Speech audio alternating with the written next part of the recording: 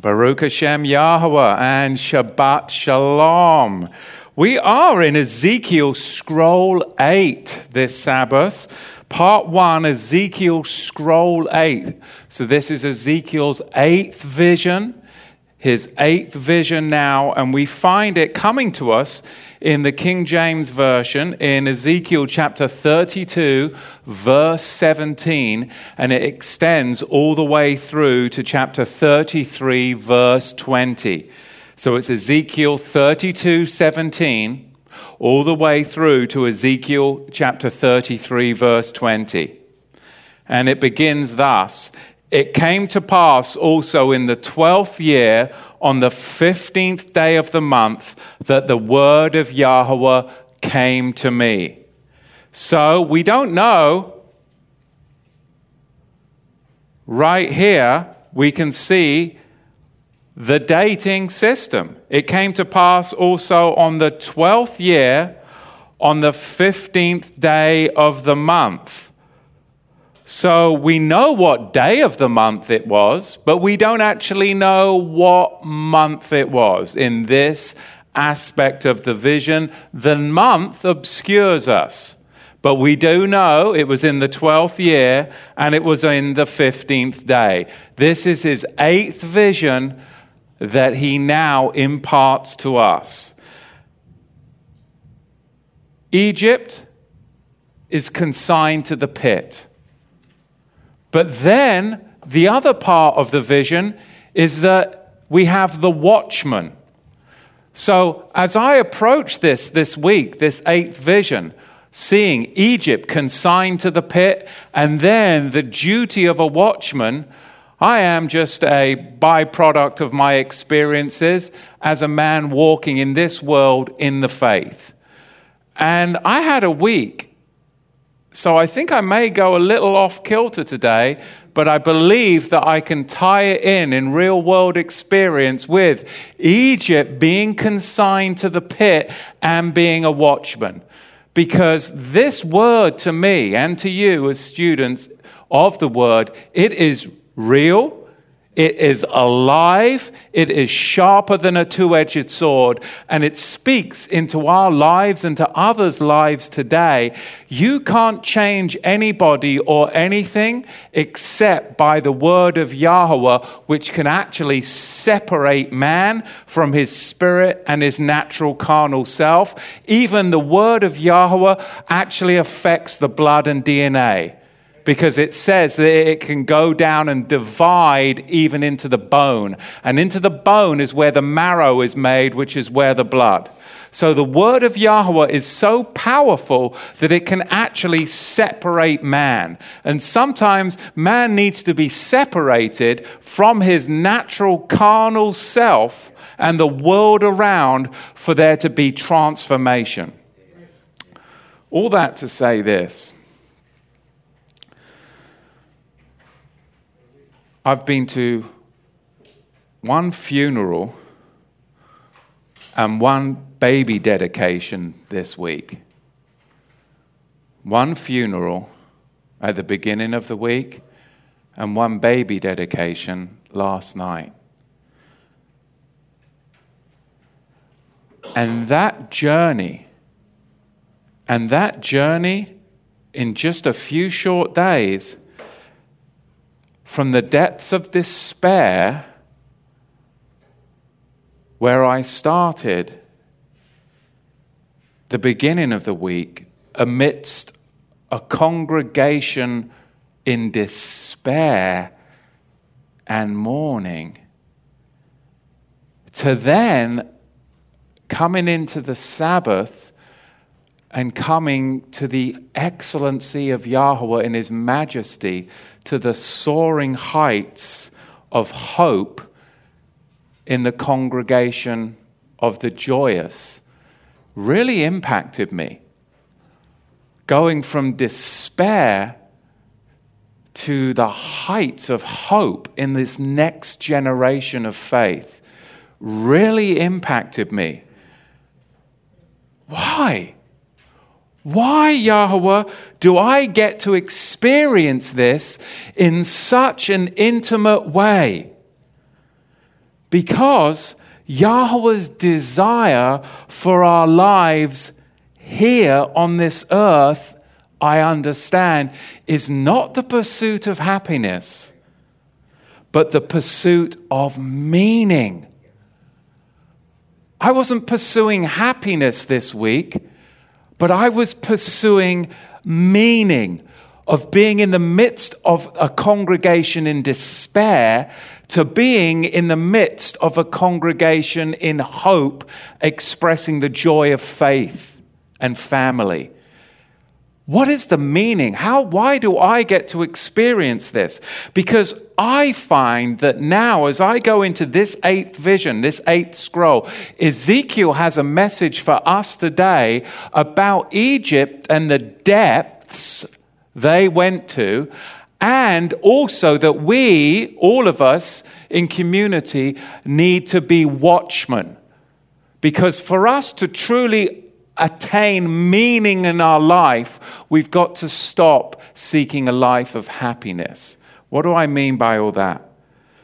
Because if we find meaning, we'll find the value and see the value of suffering and our responsibility to something greater than the self.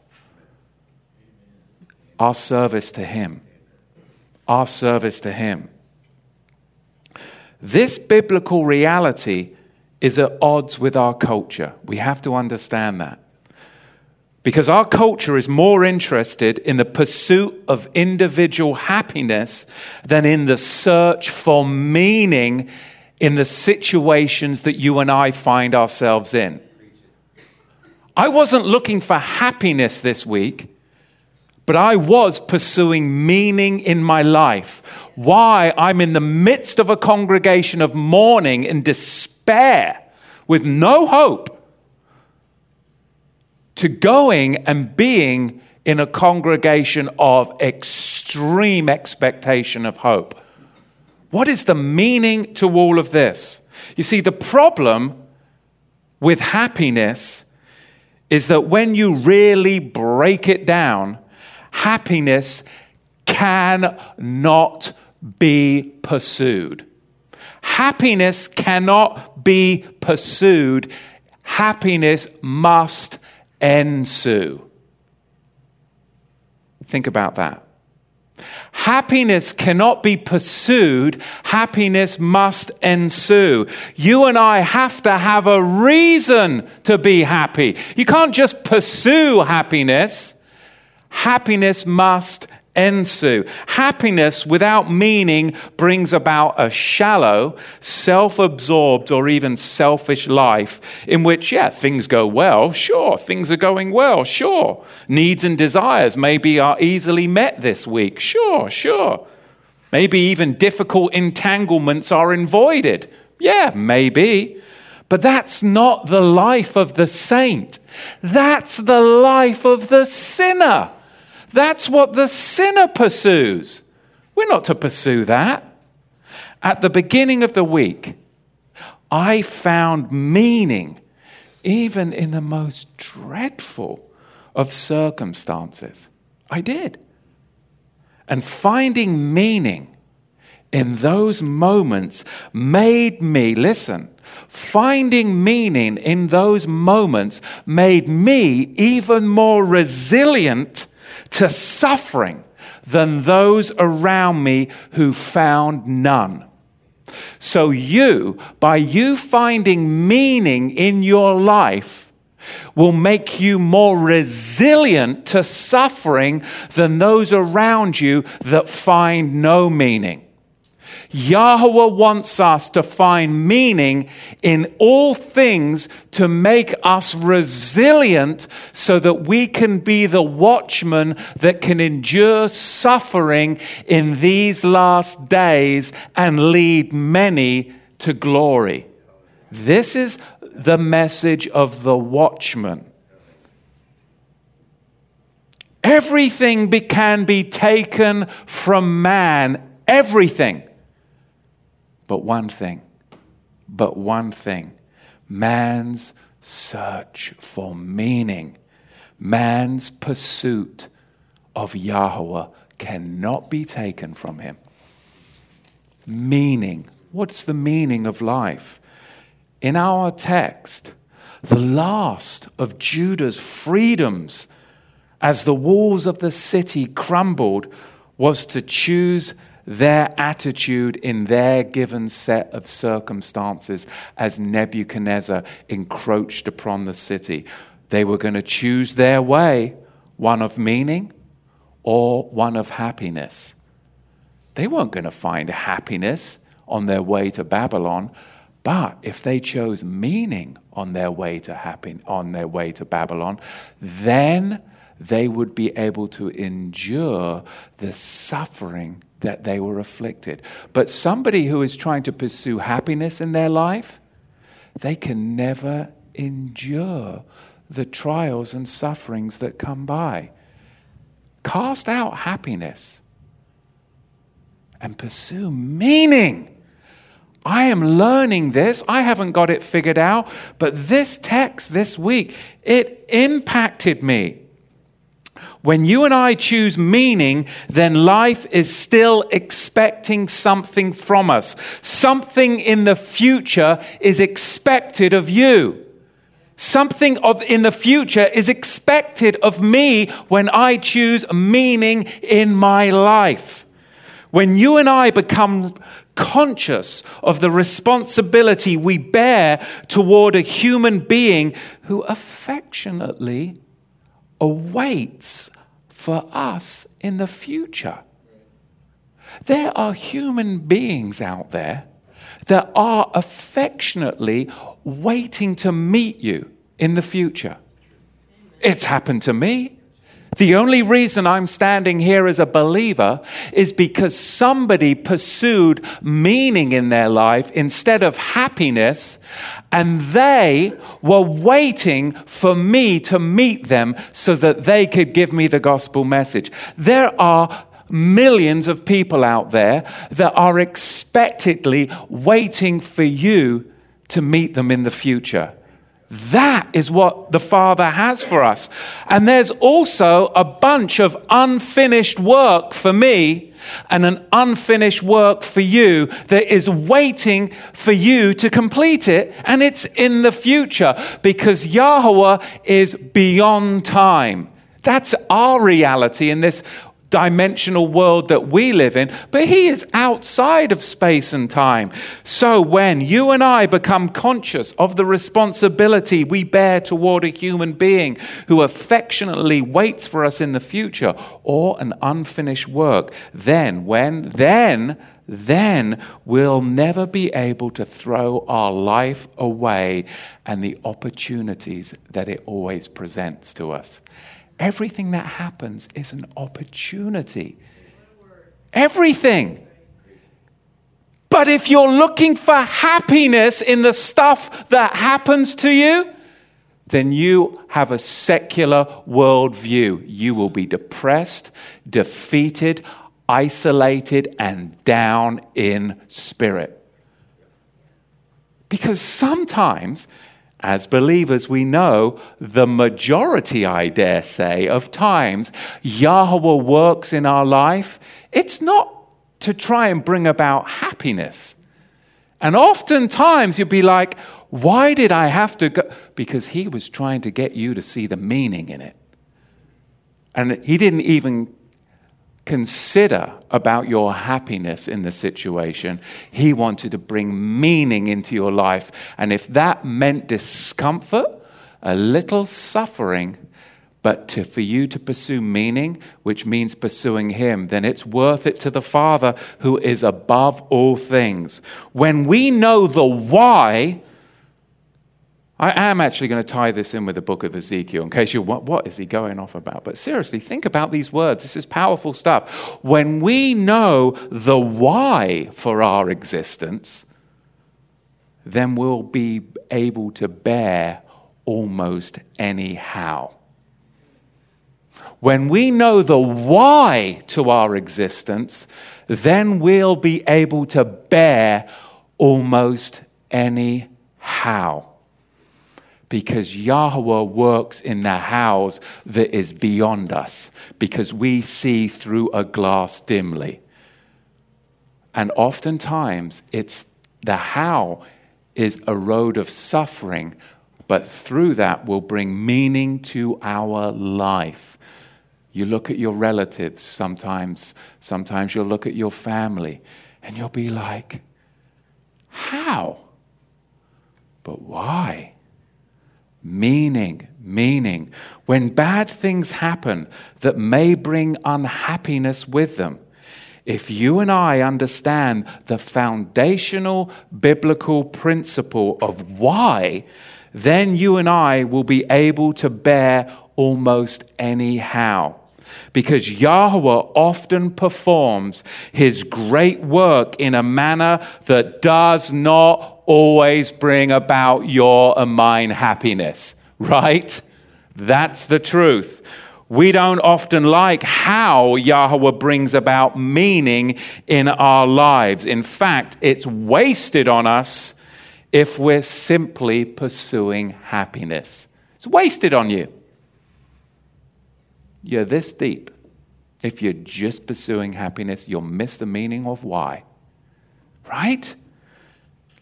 It came to pass in the 12th year, on the 15th day of the month, that the word of Yahweh came to me, saying, Ben-Adam, son of man, wail for the multitudes of Egypt and cast them down.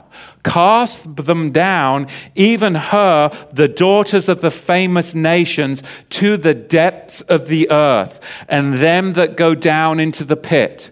Whom do you surpass in beauty? Go down and be placed with the uncircumcised. They shall fall in the midst of them that are slain by the sword. She is delivered to the sword. Draw her and all her multitudes. The strong among the mighty shall speak to them out of the midst of Sheol, the grave. And them that help them, they are gone down. Where are they? They are gone down. They lie with the uncircumcised, slain by the sword. So like I said, my week began in the midst of the congregation of mourning, around a multitude of non-believers with no hope. The depths of despair. And yet my Sabbath opened up in celebration of hope. Bigger than me, bigger than you. Huge. Really moved me. And still to this time. Because all week I was searching for meaning. And he revealed the meaning to me in the small, small hours. Not the pursuit of happiness, but the pursuit of meaning, which ties me all the way back into this visionary text, which begins with going down into the depths of the earth and also being a watchman. One of our biggest obstacles, I would say our biggest obstacle as human beings to attaining and living the true meaning that Yahweh has and pursuing that meaning in each of our lives is our fear of death. So if we can embrace the truth, and the truth will set you free. And what is truth? Well, truth stood right before Pilate. Yahushua is truth. It's not abstract. It is in the person who sits at the right hand of the Father, interceding for us to come into meaning and truth in our life. For us to truly, and this is what I want out of everything that we listen to today, is that I want you and I to be set free from the lies and the traditions of men when it comes to death, burial, and resurrection. Because I cannot personally tolerate sitting in the midst of the mourning, in the midst of a congregation in despair, with lies going out about cherubs and the one that is dead looking down from us with a conscious mind and praying for us from heaven. Because what I saw was not that people needed lies and false platitudes. They needed to have meaning in their life.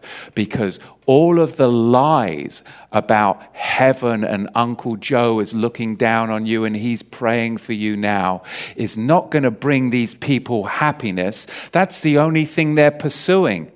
And it escapes them, and any words that are false will never bring happiness. But words of truth will bring you meaning to your life and set you free from the lies and deception.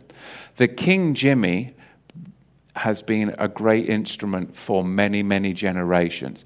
But also translators have monked with the text. We're going to unravel the deception today because one of the biggest obstacles to attaining the why, meaning in life, is accepting the how.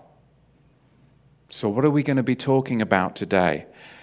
How things will really go down in death. What really happens when you die? Because if we can become comfortable and find meaning in death, then we can be set free to truly have meaning in our life, because then we will operate without any fear, no matter whether you're 90, no matter whether you are stricken with disease, with a brain tumor like we saw McCain just was facing that as an unbeliever.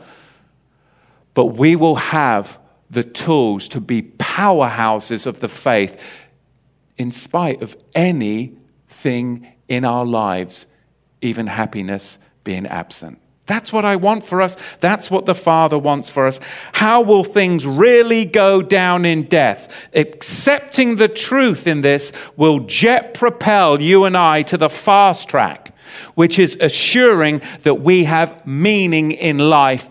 Even when you're unhappy and miserable, you will know that you have a meaning and a purpose in your life. The why to your being here. Why are you here? Why are you here right now in your present situation? Why? Even though you're not happy.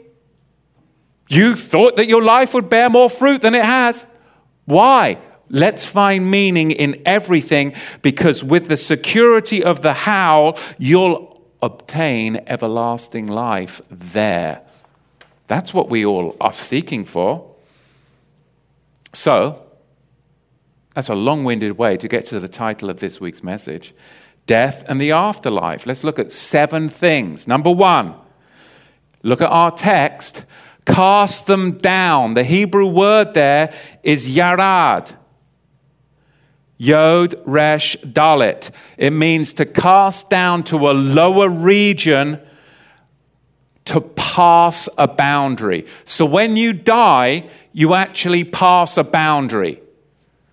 There's no coming back except through resurrection. There's no coming back. Once you pass the boundary, there is no coming back except through resurrection. Number 2, look at our text. To the depths of the earth. Where do the dead go? To the depths of the earth, to the grave, or in the Hebrew, Sheol. Number 3, them that go down to the pit, or down to the well, or down to the cistern within the earth. It is in fact a holding tank. That's what a cistern is, isn't it? It's a holding tank until the time of the drawing up. What's the drawing up? Resurrection. Okay? It's concrete in the Hebrew language. Number 4, destination downward. You die, destination is downward. You're going down into the pit. Number 5, out of the midst of Sheol or Hades, the world of the dead. Where are the dead going? They're going off on a retreat. A subterranean retreat. That's where the dead are going. Off to a subterranean retreat. Number 6, they are gone down. Destination again, downward. Destination is not upward, is it? Destination of the dead is not upward, it is downward. And number 7, they lie with the uncircumcised. Now, uncircumcised is a metaphor for the unrighteous. So what does that tell us? The unrighteous and the righteous go to where? The same place. The unrighteous and the righteous go to the same place, which is destination downwards. They're all going to a subterranean retreat. Let's be clear on that. Death and the afterlife, because Ezekiel the prophet here describes the descent of Egypt into the underworld. The proud empire becomes just one more among the many states that protected her. Assyria, Elam, Meshach, Tubal, Edom, Sidon, and the princes of the north. Destination downward. Let's look what Job says about this subject. Job chapter 27 verse 3. All the while my breath is in me, the Ruach, the spirit of Elohim, is in my nostrils. What does that mean?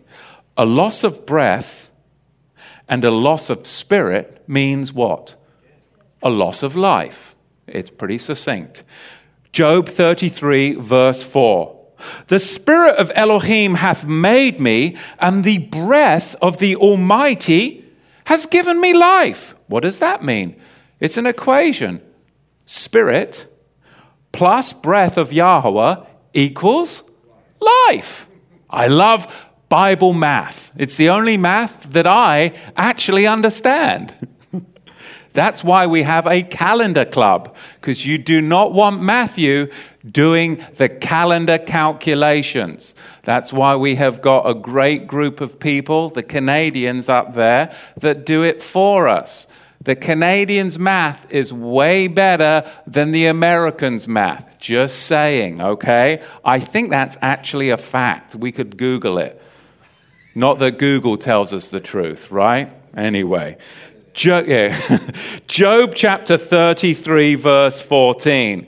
If he set his heart upon man, if he gather unto himself his spirit and his breath, all flesh shall perish together, and man shall turn again unto the dust. What is that saying? Job 34 verse 14. Yahweh gathering his spirit and breath back from you means that your body, your flesh, will perish. If Yahweh takes his spirit and your breath from you, you're going to collapse and you're going to die. And where will you go? Your body will return from whence it came, the dust. Ecclesiastes 9 verse 5. For the living know that they shall die. We do, don't we? But the dead know not anything. Neither have they any more a reward, for the memory of them is actually forgotten. This is not a popular verse in funerals. They were not talking about this on the beginning of the week, which set me on this path of trying to find meaning in my present circumstances. We know. It's very apparent that death awaits us. But once we die, we have no memory. Nothing. The equation is dead means dead. Pretty simple. But don't be afraid and don't give up hope, because there is a great hope in this message. But it's not a fairy tale. Let's put our hope in the word of Yahweh that is alive, that is truth, not in fairy tales and fables. Because people can say that they are of faith, but right back here somewhere, they don't want to die. They're scared of it. Even though you've got great faith. This is going to recalibrate us all to actually finding meaning even when we actually may be on our deathbed. We'll find meaning even there. And that is what the Father wants. Because you can even impact that person that has been awaiting you for their whole life right at that moment. And gain a crown that will last you for eternity. Psalm 146 verse 4. His breath goes forth, he returneth to his earth. In that very day his thoughts perish. So the biblical equation is death equals a cessation of thought, a cessation of consciousness. Psalm 6 verse 5. For in death there is no remembrance of thee. In the grave, who shall give thee thanks? No flying around with angels, no cherubs with harps, no giving thanks. No. Psalm 115, verse 17. The dead praise not Yahweh, neither any that go down into silence. Meaning the dead aren't singing with the angels. Not even Aretha Franklin is singing with the angels, as much as maybe some of those angels would like. I'm wondering if those would be fallen angels. We shall see, right? Isaiah 38 verse 18. For the grave cannot praise thee, death cannot celebrate thee. They that go down into the pit cannot hope for thy truth. Death seals one's destiny. Listen, death seals one's destiny. There is no hope of pursuing truth if you didn't pursue it while you were alive. You have to pursue meaning now. Don't try and pursue meaning then because you can't. Your destiny is set the moment the breath of life is taken from you. That, if you're not pursuing Yahweh and you're not pursuing meaning, that to me, can you even imagine the terror of knowing that there's nothing you can do to change your destiny? That to me would be the terror above all terrors. We have to pursue life now, and life is only found in Yahweh. Ecclesiastes 9:10. Whatsoever thy hand findeth to do, do it with all thy might. For there is no work, no device, no knowledge, nor wisdom that's going to be found in the grave. Whither thou goest, you will not find it there. Today, as it says in Hebrews, today is the day of salvation. Today is the day to find meaning in your life and pursue the meaning that Yahweh has for you with all of your might. Don't pursue happiness, pursue meaning. Pursue meaning even in unhappy events. Because when you do that, you'll end up in the congregation of the righteous and you'll end up with joy.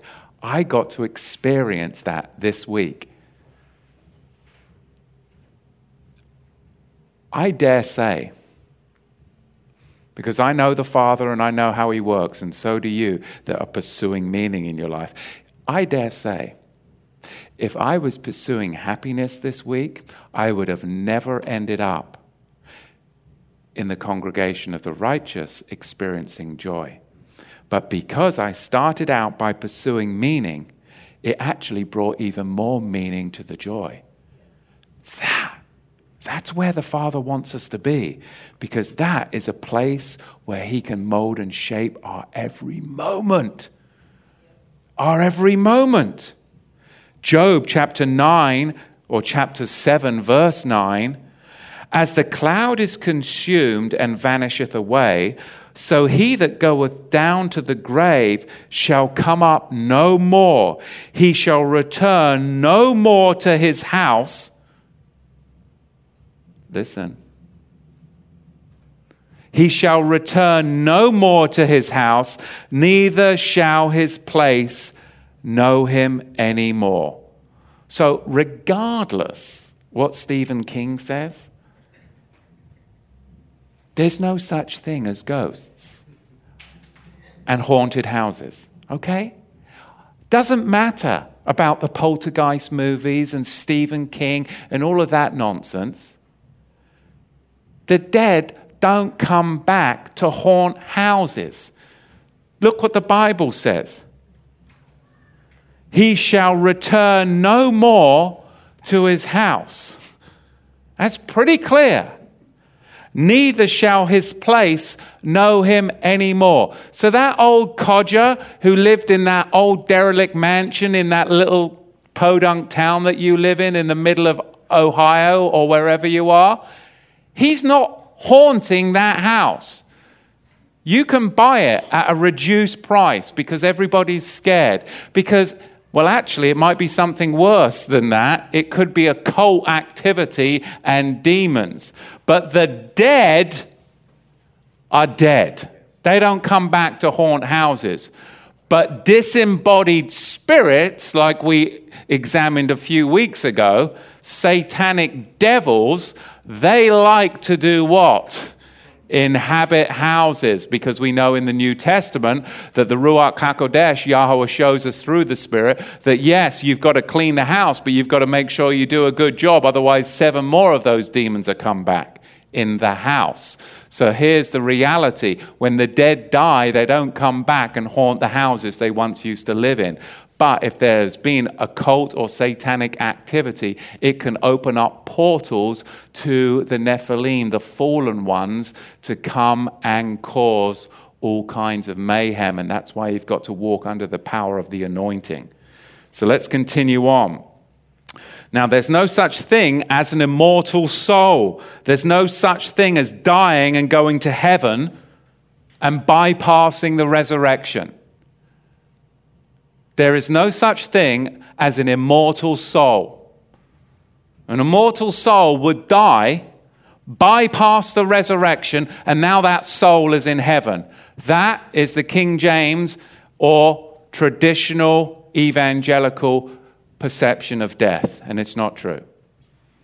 There is no such thing as an immortal soul. There is no such thing as dying and going to heaven and bypassing the resurrection. There's only one way you get into heaven, and that is through the resurrection. And has the resurrection happened yet? Has the resurrection of the dead happened yet? And those that are resurrected, it tells you in 1 Thessalonians or 2 Thessalonians, it says what? That those that are dead shall be raised first, and then those remain will then be caught up with them. There's an order to the resurrection, and it hasn't happened yet. Israel, ancient Israel, they knew the place of the dead wasn't heaven. How come we go to funerals and people today think the place of the dead is heaven? I don't understand it. Genesis chapter 37, verse 34.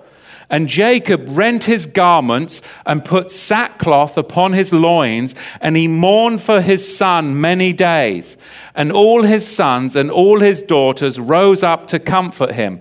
But he refused to be comforted. And he said, for I will go down to Sheol. Shin Aleph Lamed. He didn't say, well, I'm going to go up to heaven because that's where my son is. No, he said, I'll go downward, destination downward, to the subterranean retreat where my son is, in mourning, and his father wept for him. So ancient biblical Israel had no misconceptions about where you went when you died. It's our pagan world we live in, which is a bunch of fairy tales and myth that gets us to believe this nonsense. And it breeds hope and despair and gives you no meaning in your life because you're trying to pursue happiness even at a funeral.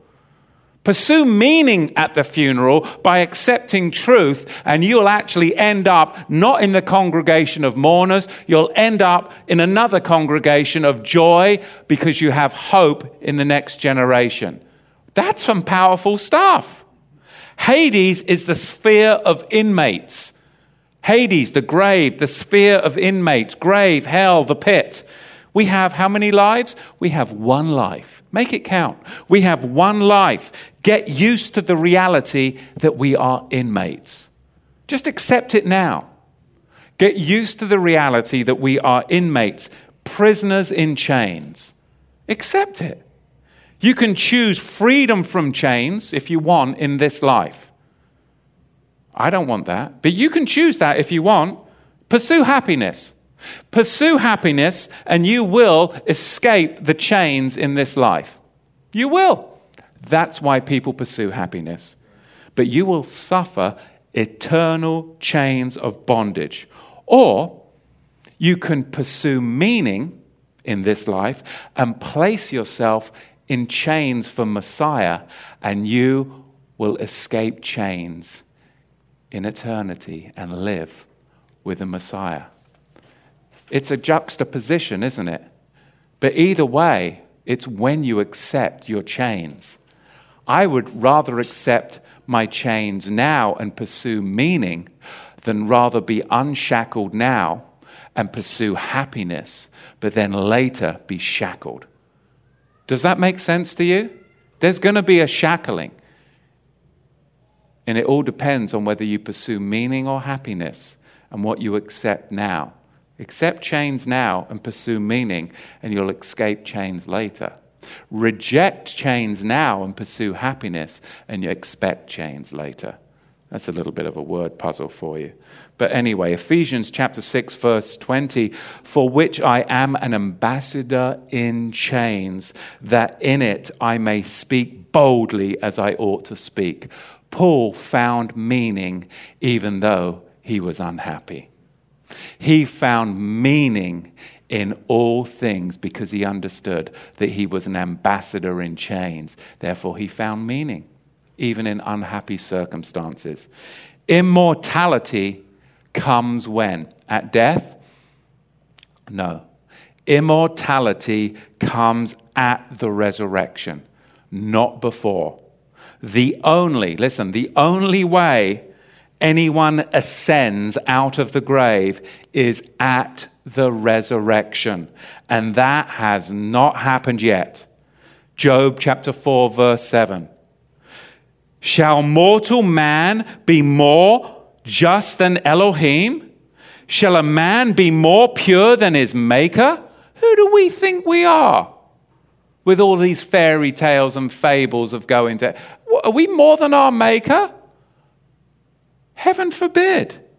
2 Corinthians 4:11. For we which live are always delivered unto death for Yahusha's sake, that the life also of Yahusha might be made manifest in our mortal flesh. In our mortal flesh. Hebrews 9 verse 27.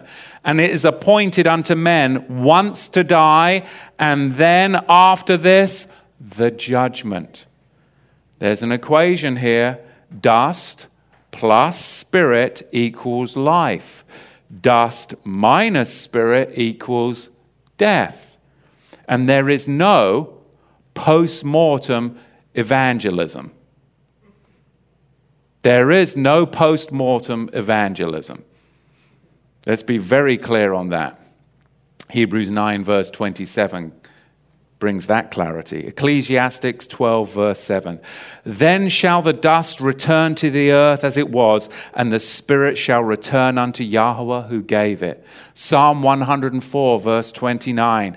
Thou hidest thy face, they are troubled. Thou takest away their breath, they die and return to their dust. So now, are you ready? Are you ready for the how, so you can be assured of your why? Why are you here? What is the purpose and meaning of your life? A resurrection is required to attain immortality, not a death. It's a resurrection that's required to attain immortality. See, the world tells you when you die, you gain immortality. No, you don't. That's a lie from the pit.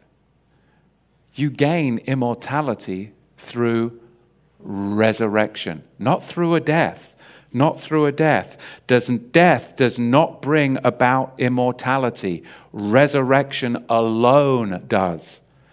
Yahushua didn't conquer death by his death. Okay? He didn't conquer death because he died. And you aren't going to conquer death just because you die. He conquered death by his resurrection. And the way that you will conquer death unto eternal life in Yahushua is through the resurrection that he brings. Now, when I was a boy in England, often in England, geographically, the way towns and villages, especially in southern England where I grew up, market towns, you'd have the village green in the middle with your school. Your little school would be there, usually an elementary school, and with a cricket pitch, okay? And then there would be a church, and then all the houses would be built around it. And it's still that way. You see it all over, especially southern England. You've got your big village green, your little elementary school, and you've got your local church, and then all the houses around it. And some of these churches are, near 1,000 years old.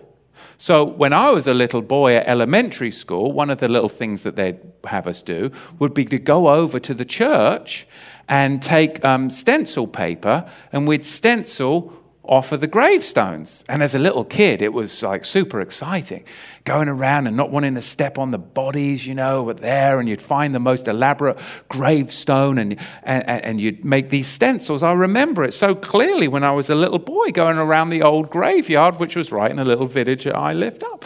And these would, like I say, these would be very, very, very old. And I would never, believe me, I never, ever, ever, ever, ever found an epitaph on a tombstone about the dead looking down from heaven.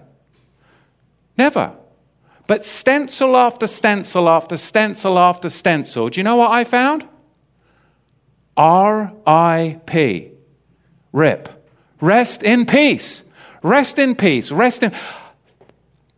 500, 600, 700, 800 years old. They knew where they went when they died.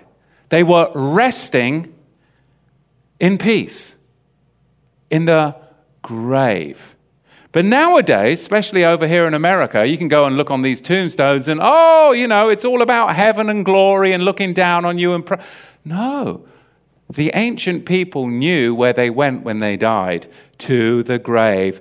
We would find the epitaph, rest in peace, utterly and without exception, in the little graveyards that I used to visit. Job chapter 3, verse 13. For now should I have lain still and been quiet, I should have slept, then had I been at rest. Rest in peace. Job 3, verse 17. There the wicked cease from troubling, and there the weary be at rest. When do we obtain the resurrection? Job 14:12. So man lieth down and riseth not, till, when? Till the heavens be no more, they shall not awake, nor be raised out of their sleep. Sleep is consistently used in the Bible as an image for death. In the Hebrew, we find the Hebrew word yashan, and it means sleep. And it's figurative of dying. But in the Greek, you find kumoa, and it means sleep, to be dead. You find it in Daniel chapter 12, verse 2, Psalm 13, verse 3, and 1 Corinthians 11 and 15. So when we die, we don't go anywhere conscious as alive. We're at rest. Truly at rest until the resurrection.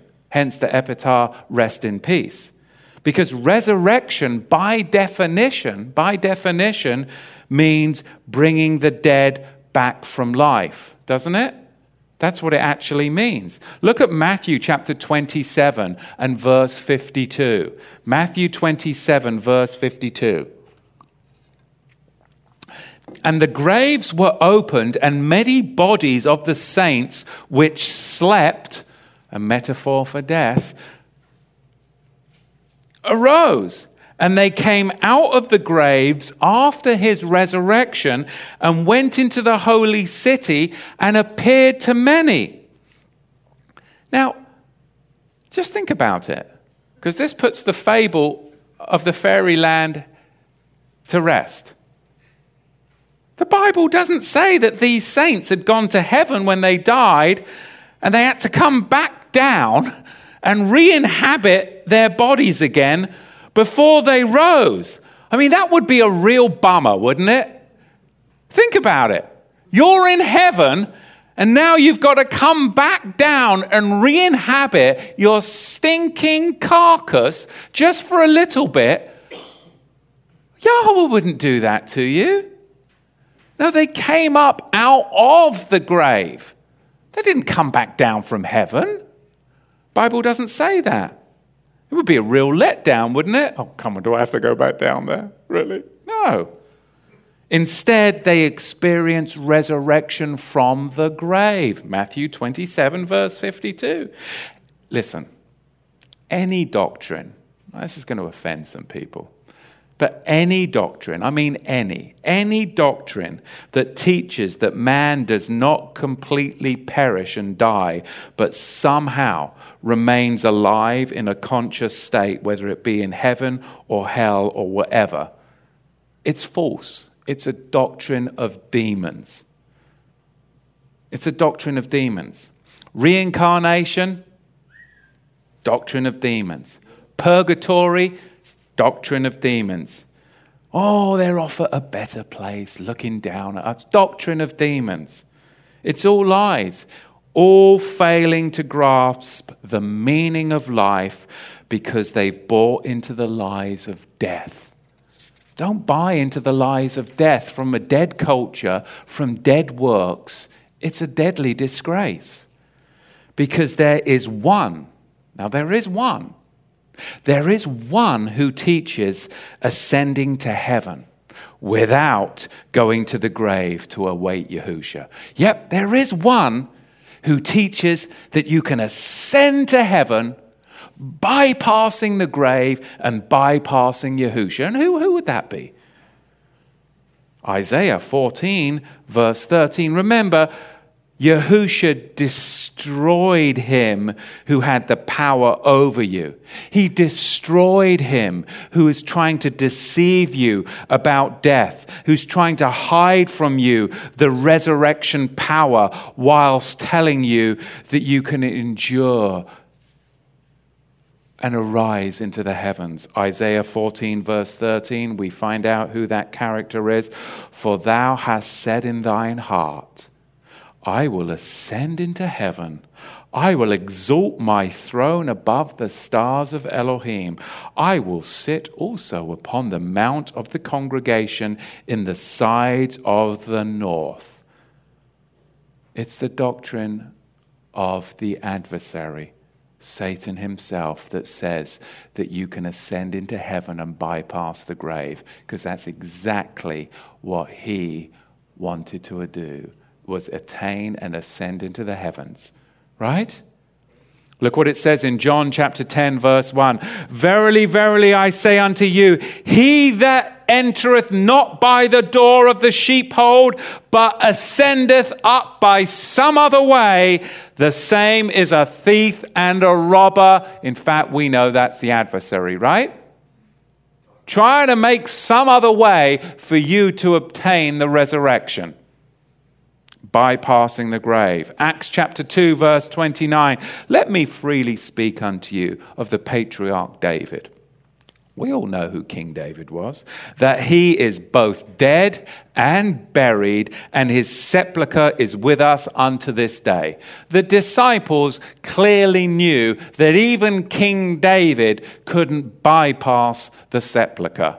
That he was still dead and buried, as is Isaiah, as is Moses, as are the prophets. Acts chapter 2, verse 34. For David is not ascended into the heavens. John chapter 3, verse 13. And no man hath ascended up to heaven, but he that came down from heaven, even the Son of Man which is in heaven. There is only one. Because there's an order. Yahweh is an Elohim of order, and the devil is the creator of chaos. He can't create anything, but he replicates chaos. There's an order of the resurrection. Number one, of course, Yahusha. He's the first fruit, singular, not plural, singular. Number two, those that are Yahushas at his coming. That hasn't happened yet. 1 Corinthians 15, verse 23. But every man in his own order, Yahusha the first fruit, afterward they that are Yahushas at his coming. Then, when? Then cometh the end. Right? So at Yahusha's return, at his return, the order becomes this. Those that sleep, the dead believers in Yahusha, they will rise up first. Then, those alive, the living believers in Yahusha, are caught up together with them, the first resurrection. Number three, we all meet the Master in the air. That's glorious. All the dead will rise. The wicked at the second resurrection to judgment and fire, to become but stubble and ashes underneath the feet of the righteous. This is a really good tool for evangelism. Because the wicked often think, oh, well, this is life. I'm going to die and then, I just disappear. It's just, they've got more of a handle on a lot of this. They'll be like, oh, well, when I go to the grave, my memory ceases. They got that part right. My mother believes all this stuff. My memory ceases. I'll just cease to exist. So they understand that bit. But they fail to realize that even the wicked will not escape resurrection. Everybody, even the wicked, will be resurrected. It ain't over until it's over. Even the wicked will not escape Yahweh. They will be resurrected. They will stand before him and have to walk through the fires of judgment, but they will not be wearing the cloak of Yahusha's righteousness. They will have their own garments of righteousness that will be filthy and stained, and the fires will turn them to stubble and ashes. And then you will literally, as you're cloaked in the Master's garment of purity, walk through the fire, and you will endure, and you will walk upon their ashes as stubble under your very feet. This is powerful. It's also a great evangelism tool for those that think that they're just going to off themselves and that they don't have any consequences. No, there's consequences. There's consequences. We're all going to be raised, some to judgment and some to glory. No one escapes the resurrection. That actually is quite terrifying to the unbeliever. To us, it's hope. But when you say to the infidel, to the unbeliever, well, yeah, you may think that, but you do realize you will not escape the resurrection. What? Nobody tells them this. No, you will not escape the resurrection. You're going to be resurrected too. So, it's not over. It's not just this life. You will be resurrected. Malachi chapter 4, verse 2. All that do wickedly shall be stubble, and the day shall cometh when it shall burn them up, and you shall tread down the wicked, for they shall be ashes under the soles of your feet in the day that I shall do this, saith Yahweh Savah. In the day of the resurrection, when I do this is what's going to happen. Nowhere Does Scripture say the order changed post-resurrection of Yahusha? Nowhere. The order's still the same. So let's finish up with 7 problem texts that people go to in the King Jimmy that's tripped up many, many people. Number 1, let's go to the today text. Luke chapter 23, verse 42. You all know about this one. Okay, these are problem texts in the King Jimmy that trip people up. Now remember, Greek has no grammar. Translators had to insert grammar. Greek has no grammar. There's no punctuation and there's no capitalization. So any punctuation and capitalization of the text is a translator's opinion. It is the opinion of man. It is not divine inspiration. So Luke chapter 23, verse 42, and Yahusha said unto him, this is when he's on the tree, verily I say unto thee, today shalt thou be with me in paradise. See, well, I get to go to heaven when I die. Well, the interpretation really actually depends on where you insert the comma, because there's no grammar in Greek. I mean, verily I say unto thee, comma, capitalization, today shalt thou be with me in paradise. That's the King James Version. The comma is after the thee, and then you've got the capitalization of today. That's quite misleading. What does your Bible say? Is there a comma somewhere and a capitalization of the T? Because then it's saying something totally different, like today you're going to heaven with me in paradise. But with no comma or no capital T, or even by moving the comma after today, changes everything, doesn't it? It changes everything.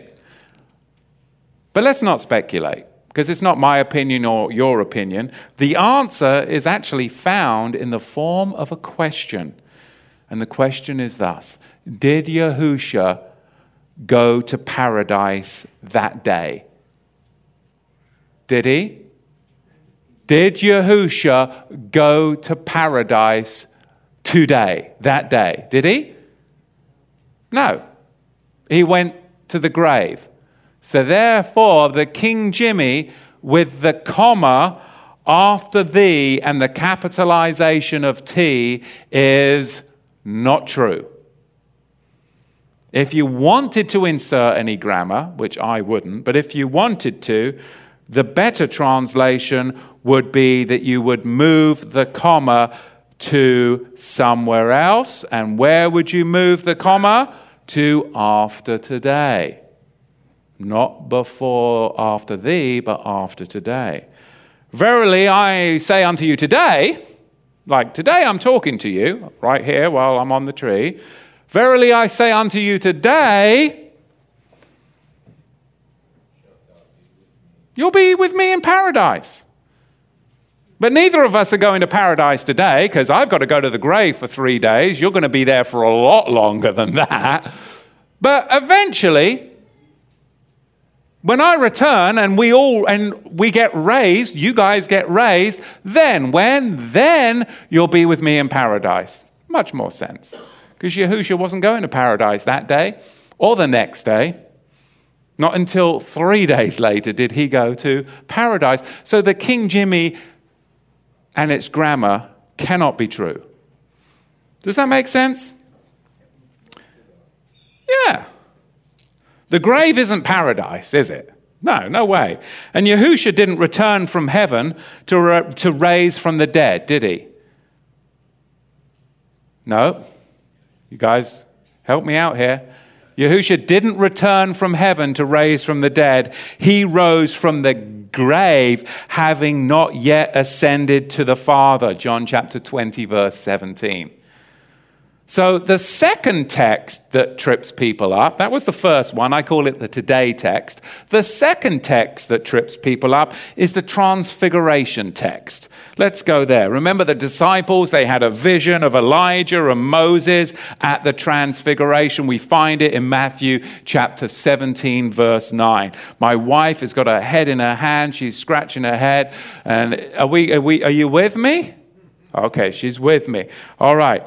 And it says thus, tell the vision to no man until the Son of Man be risen again from the dead.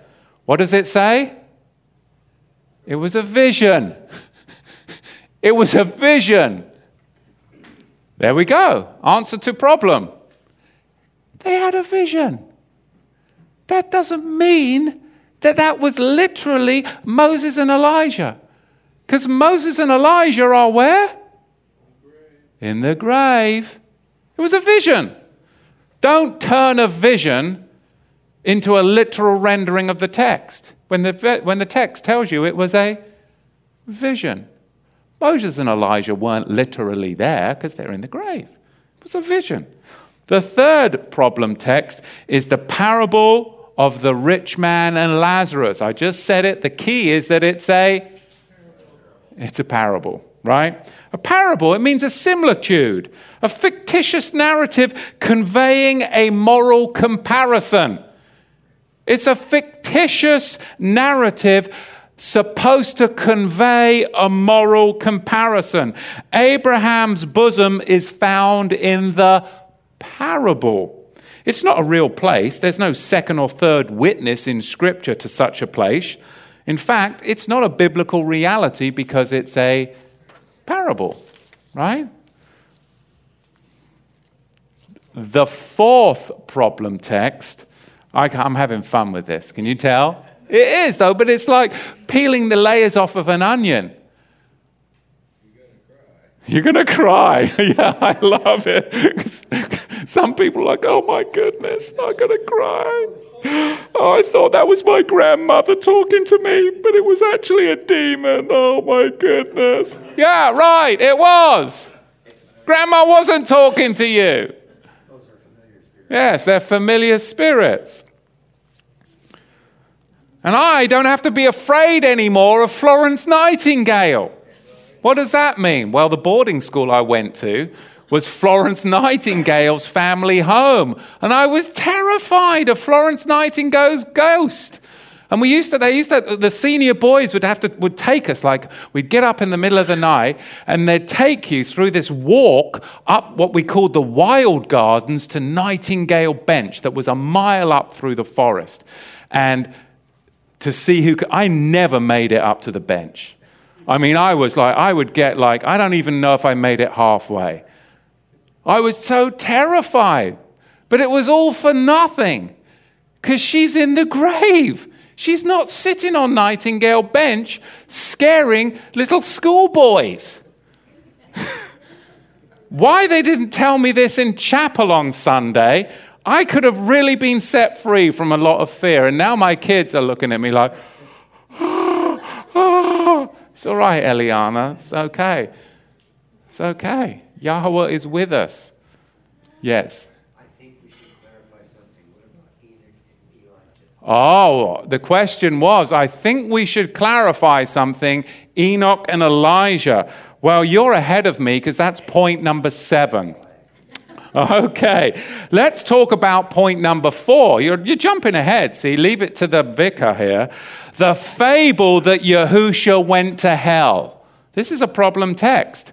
It's a fable. The fable that Yahusha went to hell between his death and resurrection. He went to Sheol, the grave, the place of the dead. The later Apostles' Creed made up the fable that he descended into a fiery hell. That was the Apostles' Creed. You see, because sometimes in the King Jimmy, they translate the grave as hell, right? Sheol. But he didn't go to the fiery depths of hell. He went to the grave. But it was the later Apostle Creed that made up the fable that he descended into a fiery hell. So number 5, the fifth text that sometimes troubles this understanding. To be absent from the body, right? We've all heard that. Is to be present with the Lord. As soon as I die, I get to go to heaven. You've heard it at so many a funeral. Well, to be absent from the body means to be present with the Lord. And the Lord's sitting at the right hand of the Father, therefore you'll be sitting on his lap. No, that's not what it says. The Bible doesn't actually say that. We think it says that. Let's see what the Bible says. 2 Corinthians chapter 5, verse 8. Isn't that amazing? So many times we think the Bible says something, and then when we actually go back to read it, we go, oh yeah, no, it doesn't actually say that. That was a fable. 2 Corinthians 5:8. We are confident, I say, and willing rather to be absent from the body and to be present with the Master. What did it just say? We are confident, I say, and willing rather to be absent from the body and to be present with the Master. Meaning, we would rather be or willing to be. For sure. I would much rather be and be willing to be. When did Paul believe this transition would happen? At death or at the resurrection? When mortality is swallowed up by life and death is swallowed up in victory, which happens during the resurrection at Yahushua's second coming. To be present with Yahushua without the resurrection is unobtainable. To be present with Yahushua without the resurrection is unobtainable. Number 6, the 6th point of confusion, King Saul and the witch of Endor. King Saul and the witch of Endor. She was a witch. She was a stinking, hook-nosed wench. She was a wenchy witch. She was a necromancer who attempted to bring Samuel up from the dead. Not down from heaven, by the way. But since when do we believe the testimony of a witch? A necromancer? No. Saul only perceived, the text says, that it was Samuel. He had a perception problem, didn't he? He had a big perception problem in the first place, which is why King David came and became king. He had a major perception problem. This was just one of those perception problems. He perceived that it was Saul. The conversation was only between the witch and the lying spirit that posed as Samuel. It was witchcraft, plain and simple. Praise Yahweh that we have the discernment, because many a believer doesn't. Because pastors don't teach this. Because we're peeling the layers off of an onion. Like Paul says, it can make you cry. So finally, number 7, what about Enoch and Elijah? Right? Enoch was translated. It was like Star Trek. He was transported like Mr. Spock. He was transported. No. Yahweh took him from one place to another so he could escape being slain from the wicked. The wicked would pursue him, and Yahweh would literally lift him up and transport him to a different location. And he would escape the wicked that were pursuing him. This is what's going to happen in the tribulation. Yahweh is literally going to transport his faithful people from one location to another. You're all worried about your 4x4 and how much diesel you've got. Yahweh says, you're going to have my spirit. Because I've done it in the past. And because you read my word, you know it's a sure thing. Enoch, in fact, is listed along with those who died. Noah, Abraham, and Moses in Hebrews chapter 11, verse 13. The death he escaped was whilst he was in this world, at the hands of the enemies of Yahweh. Nowhere does it say that Enoch escaped the grave. It says that he escaped the death of the wicked that were pursuing him, that wanted to kill him, and Yahweh Mr. Spocked him. He transported him to another location. He escaped death. Doesn't say that he escaped the grave. You see, we make this stuff up, don't we? It's crazy stuff. Hebrews 11 verse 13. Yahweh translated him. He transported him from one place to another. And he did that to somebody else, didn't he? He did it to Philip in Acts chapter 8 verse 39. And he's going to be able to do it to you in the tribulation. He will literally transport you. If you have the faith of a mustard seed, you're going to be able to move right over that mountain. I believe it, for sure, because it's happened before. It's been recorded in the most heavily documented and the only one true thing in this life, the word of Yahweh. Let it be true and every man a liar. So Yahweh transported him from one place to another, just as he did with Philip in Acts chapter 8, verse 39. And he hid his place of burial, just as he did Moses. In Deuteronomy 34, he hid his place of burial. Yes. Elijah, on the other hand, he went up in a whirlwind into heaven. Ah, you say, see, I caught you out. He went up to heaven. He went to the first heaven where the atmosphere is, where the airplanes fly. The second heaven is where, of course, the planets are. And the third heaven is where Yahweh resides. He was caught up into the atmosphere. Elijah went up into the first heaven where the whirlwinds are found. Where are whirlwinds found?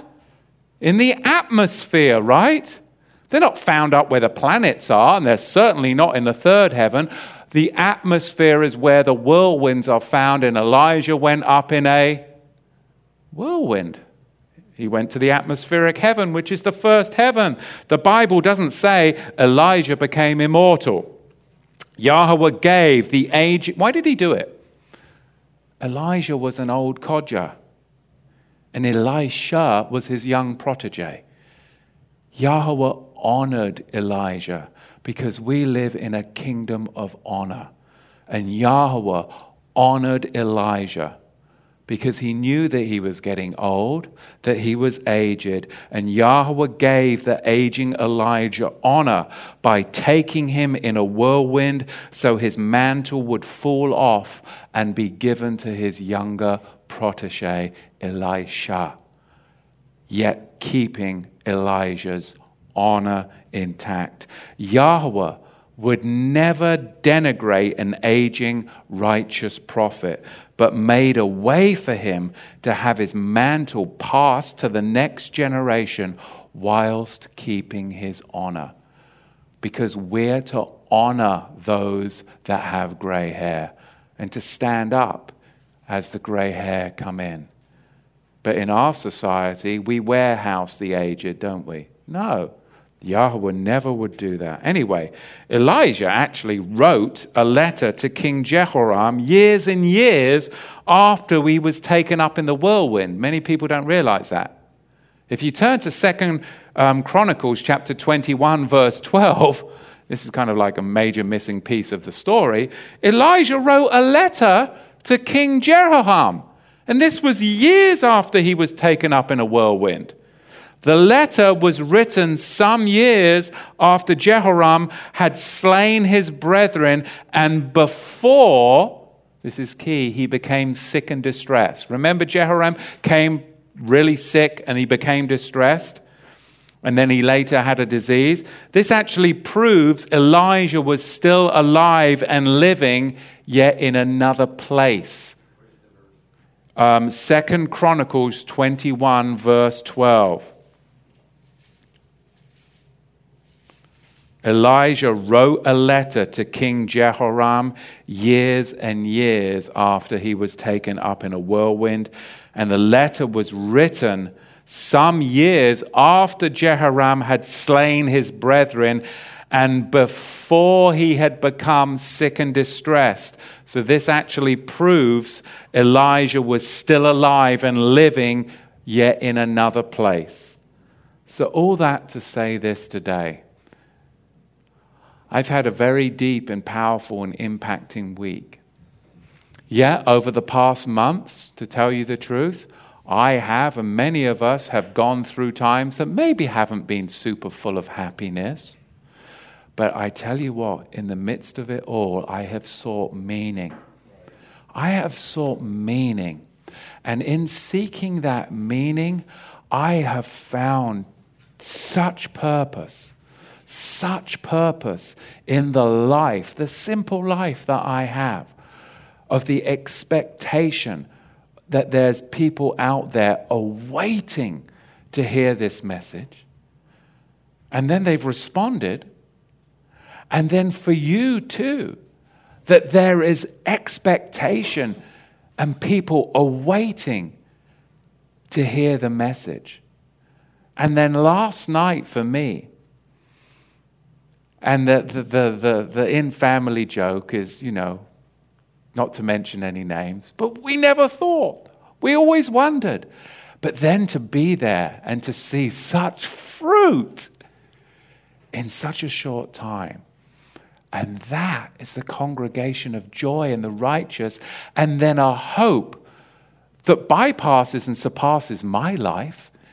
To see a young life with such a strong name and strong hopes and expectations. And it's all because we're all seeking meaning. We're not seeking happiness. We're sure we'd like happiness, but even in unhappy circumstances and situations, there is meaning there. And with that, we find the true blessed hope. The true blessed hope. I'm just a byproduct of my experiences, but I choose to find meaning in each and every one of my experiences, even when they make me unhappy. And if everybody could do that, we'd all be in a much, much better place. I have 4 points I want to just touch on before we close. Yahweh wants you and I to have purpose. He wants us to have meaning in life. Attaining it increases our overall well-being. It increases our life satisfaction. He wants that for us. It improves our mental and physical health. It truly does. When you look for meaning in everything, it improves your mental health. It improves your physical health. It improves your resiliency against disease. It enhances your self-esteem. And it decreases chances of depression and oppression. And some people are just oppressed and depressed because they are seeking happiness rather than the meaning. But sometimes to find the meaning, we've got to go back, don't we? And that's the problem. Going back, sometimes people are just forward, but sometimes by going back, we can find the meaning. We can find the meaning. Because people that are pursuing happiness, they haven't attained it. Happiness is out there, right? They're always going forward. But those of us that are seeking meaning in life, we understand that to truly find that meaning, sometimes we have to go back and correct stuff back there. And that brings me to this. That's not something I was going to say, but I had an employee this week that did the dirty on me several years ago. Really did. And I saw on Instagram that ex-employee had been in my school when I wasn't there and was getting their hair done. And I was so upset and I was angry at this very moment. But then another employee came in to me and said, I ran into that person today and they want to come and see you. And I'm like, they do? Well, why? Well, they've gone through a lot in their life and they want to make restitution for the wrongs that they've done. And I was like, well, don't say how angry I am right now. Let's put this on the back burner because I'm always up for restoration. And if you say how angry I am about this present situation, then they're not going to come in. So I said, just tell them they can come in. So this person I hadn't seen in years came in, and I didn't make it easy for them. And they literally sat and apologized to me for the way that they finished things, which wasn't right. And they knew it, but it had troubled them for years. And they knew that they would not be able to move on in their life unless they came and did the face-to-face. And of course, I welcomed it. We embraced. And I said, now you're going to be able to go on and pursue great things because now you're set free from what troubled you. Because I'd been walking down the street and the person seen me coming and they're like, and that happens like to lots of people when they see me. They really do. They say, you're crazy. It's him. It's all over it's like everywhere I go. That's not really, but it's quite often. But that person won't have to do that anymore because they went back to go forward. And we all have to do that, right? It's pretty amazing. And this all happened this week. That was in the midst of the funeral and the baby dedication, right in the midst there. So I'm trying to find meaning in that too that brings me to this. On top of all that, the single-minded pursuit of happiness is ironically leaving you less happy. People that are pursuing happiness are miserable gits. They really are. It's crazy. It's the very pursuit of happiness, world, that thwarts your happiness. Forget happiness. Pursue meaning, and then you'll obtain happiness. Right? Forget happiness. Pursue meaning. If you pursue happiness, it's the pursuit of happiness that thwarts your very happiness.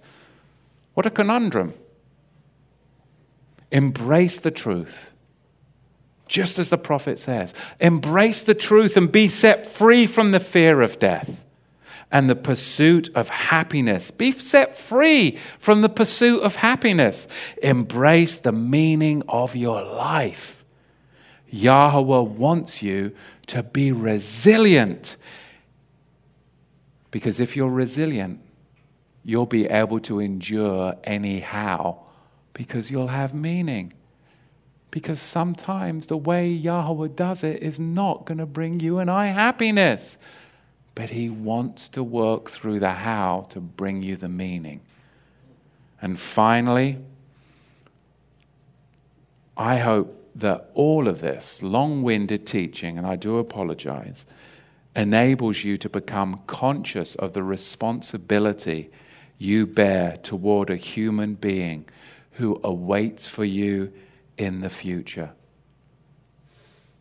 There is a human being that is awaiting for you in the future. And there is also an unfinished work in your life that awaits you. And the only way you can meet that human being and finish the good work that He has started with you is laying aside your pursuit of happiness and seeking meaning even when you're unhappy. Because that means that you can be mightily used by Yahweh, because you can transcend your present circumstances. And I have been able to do that. And that's my testimony. And it hasn't been one of happiness, but it has been one of the most deep meaning in my life these past seasons. What a wonderful, wonderful, wonderful Yah that we have. that he knows what's best for us. Yet the world tells us to look in another direction. It's the meaning that we serve somebody greater than ourselves, our awesome King. Ezekiel knew that. And then those inhabitants of Jerusalem, they had a choice to make. Pursue happiness when Nebuchadnezzar was coming down on them, when they were going to have hooks in their noses and be chained all the way to Babylon. Try and find happiness in that. Or try and find meaning in that. And you can become a Daniel. You can become a Daniel. You can become a Jeremiah. You can become a great man and woman used by Yahweh because you pursue meaning even in that chains of bondage. Amen? Amen. Praise Yahweh.